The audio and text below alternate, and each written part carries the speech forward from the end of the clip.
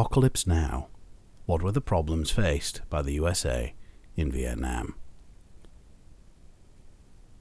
This is part of a 2-podcast sequence in which we're going to discuss why the USA lost in Vietnam.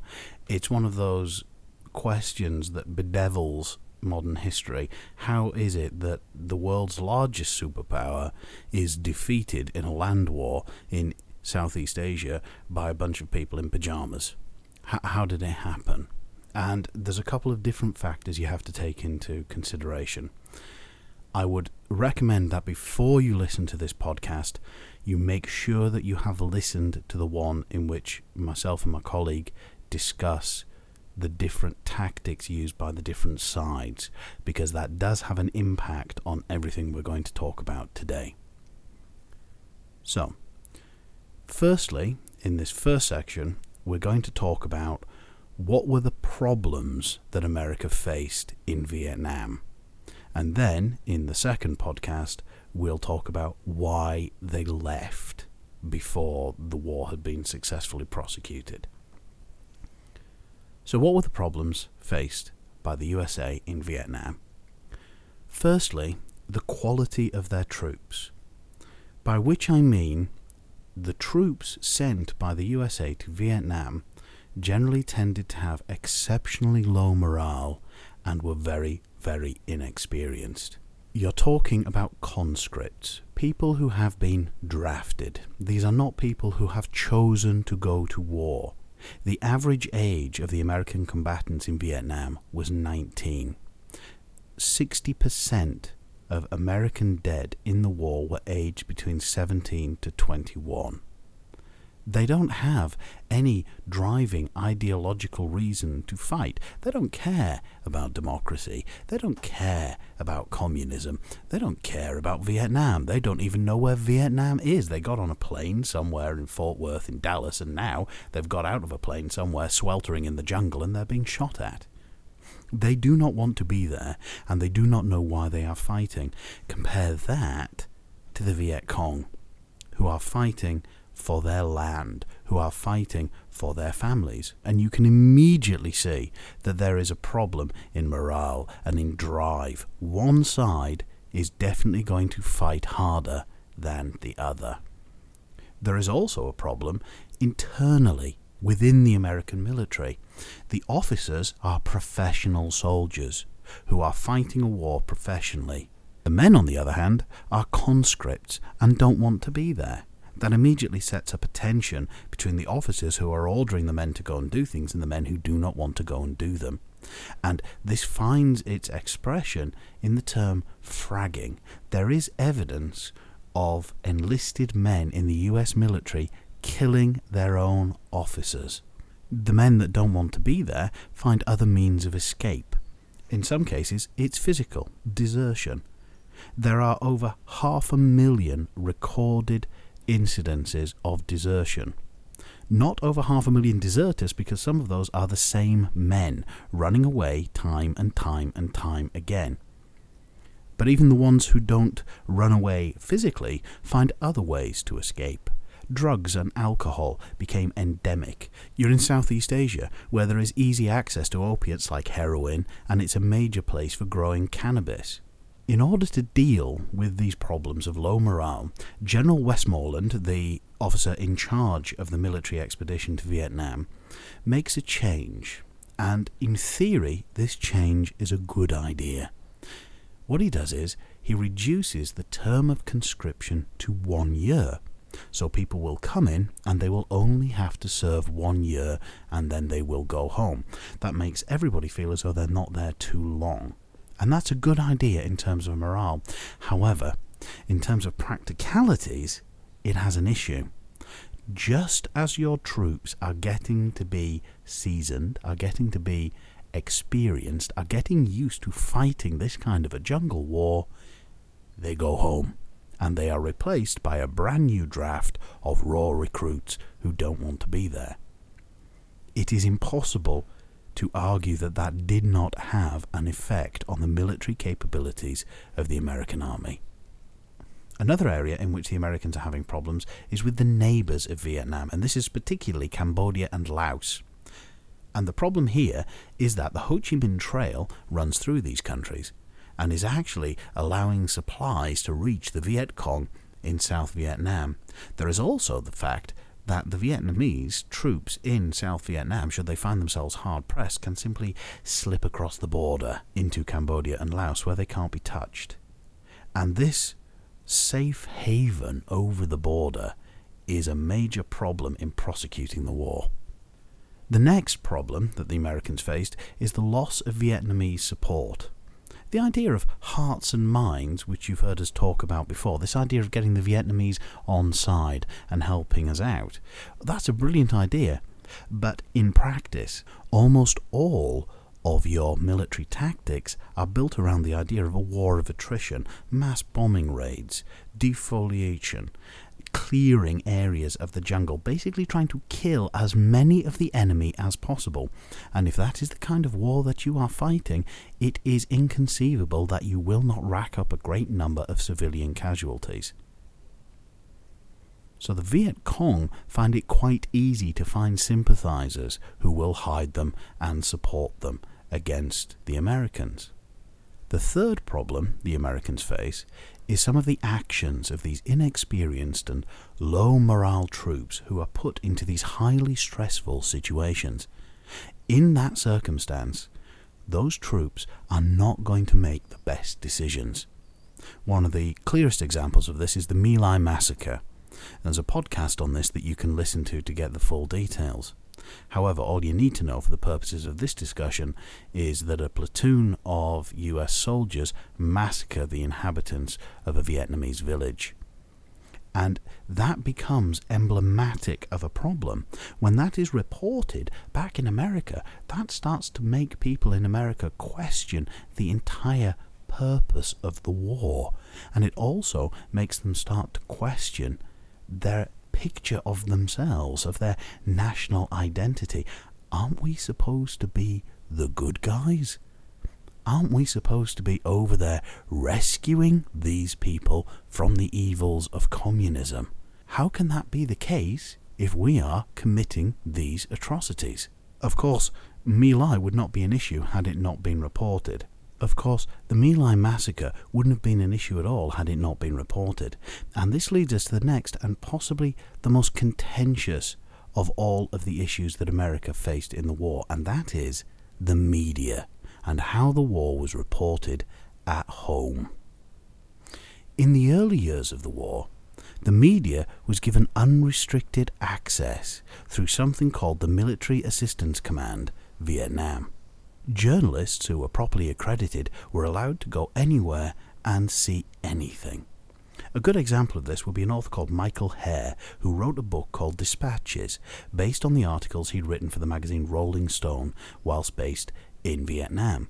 He tells the story of being able to turn up at any military base, anywhere in Vietnam, and hop on a chopper.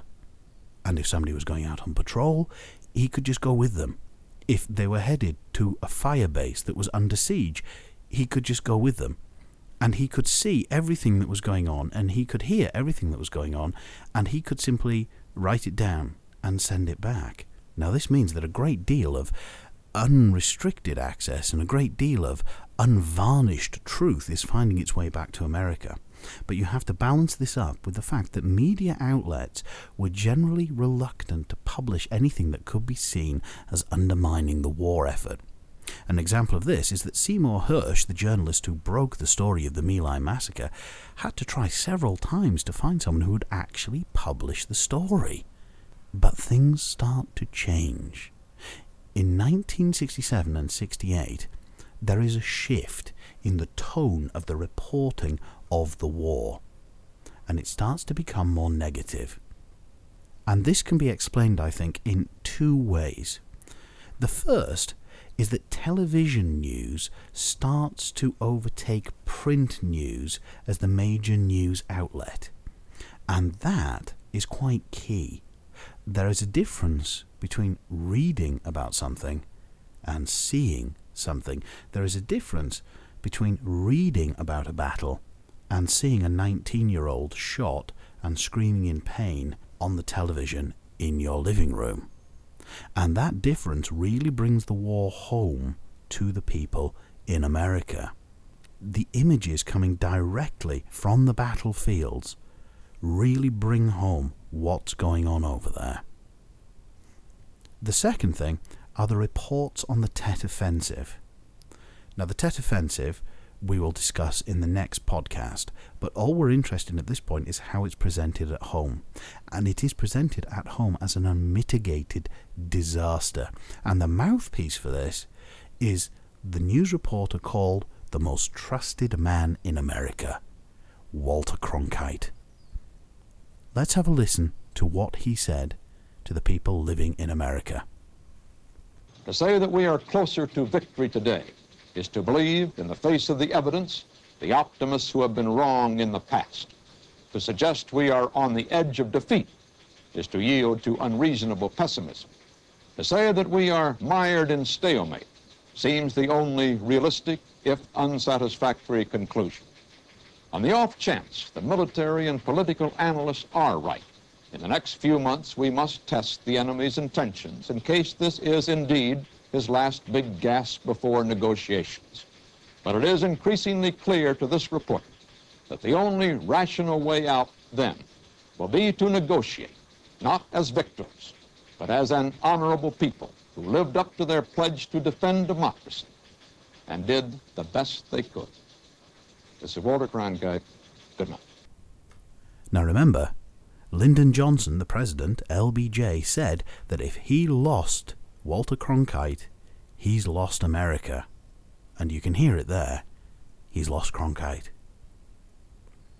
Admiral Sharp and General Westmoreland, both very high in the military command of the USA forces, both claimed that the media undermined the war effort.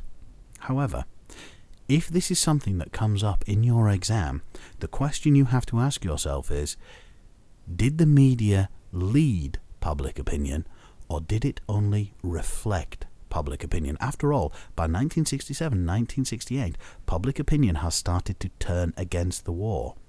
There is also the issue of how much footage that was actually shown came direct from the battlefields. How much of this violent imagery did people actually see?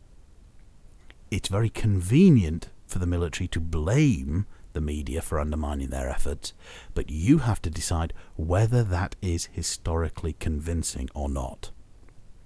The fourth major problem that the Americans faced in Vietnam was not in Vietnam, it was at home. And I think it is fair to say that long before they lost the war in Vietnam, they lost the war at home. There is already a strong protest movement in America due to some of the great social problems that they're dealing with during the 1960s. Indeed, Lyndon Johnson was elected in his own right. Don't forget, he actually became president when Kennedy was assassinated, so he finished out Kennedy's term and then he stood for election. Johnson was elected in his own right with the idea of the Great Society, that he would fix these social problems that are bedeviling American society.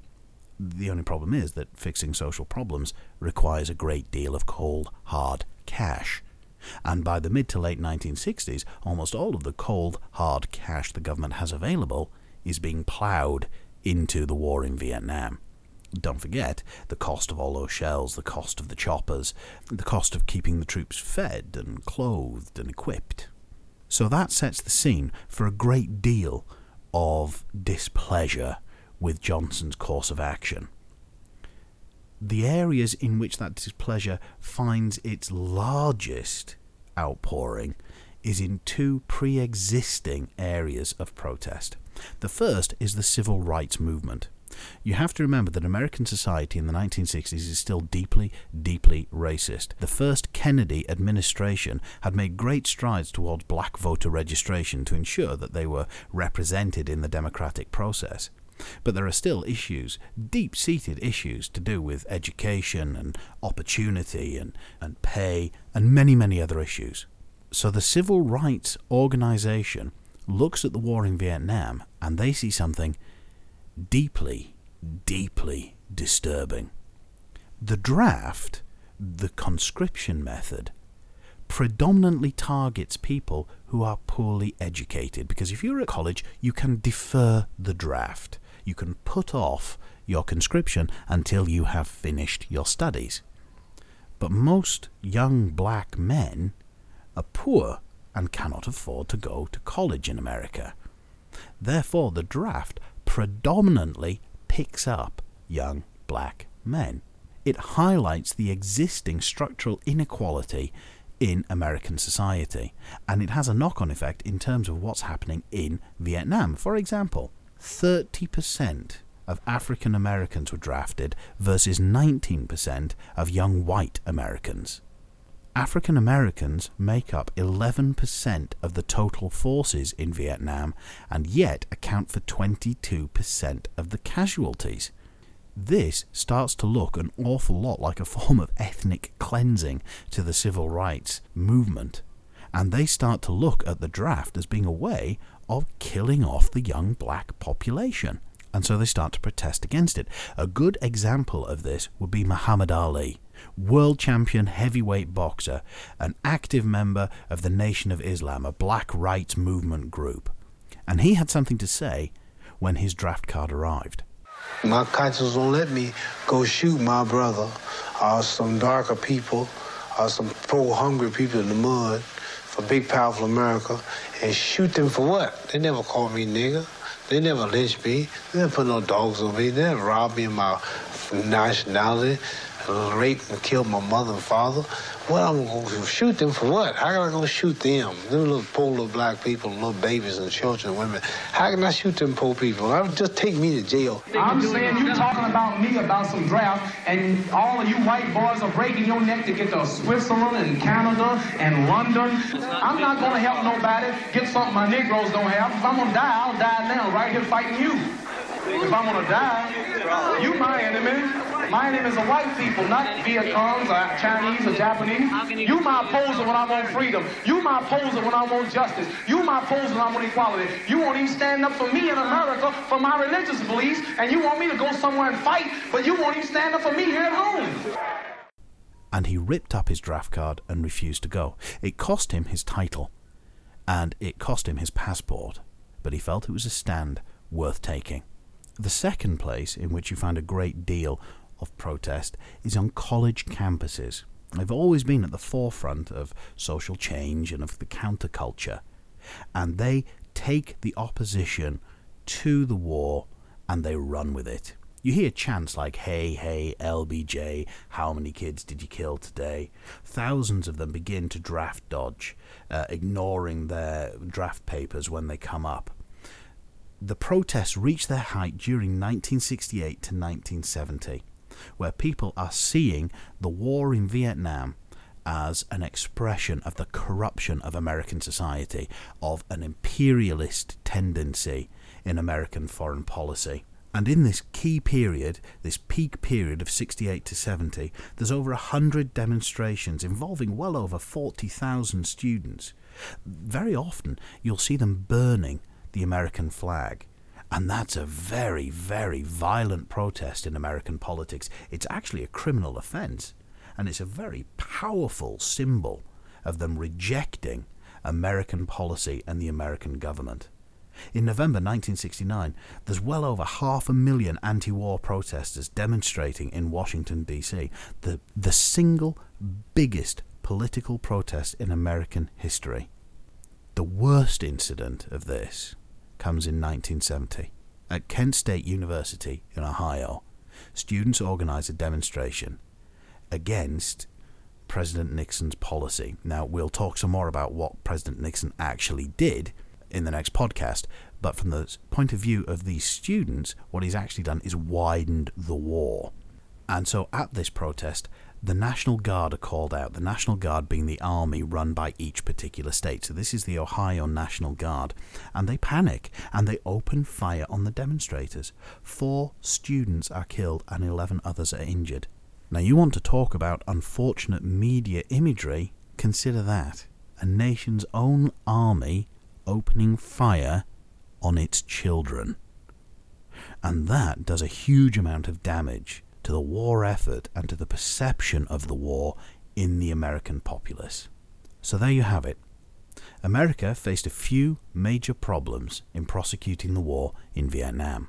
The neighbours of Vietnam, Cambodia and Laos, the media representation of the war, protest at home, losing the hearts and minds of the Vietnamese people, and troops suffering from low morale who were very, very inexperienced. When you add all those problems together, you can see that it was always going to be very difficult for the Americans to win the war. What you need to decide is which of those factors is the most important in stopping America from winning the war.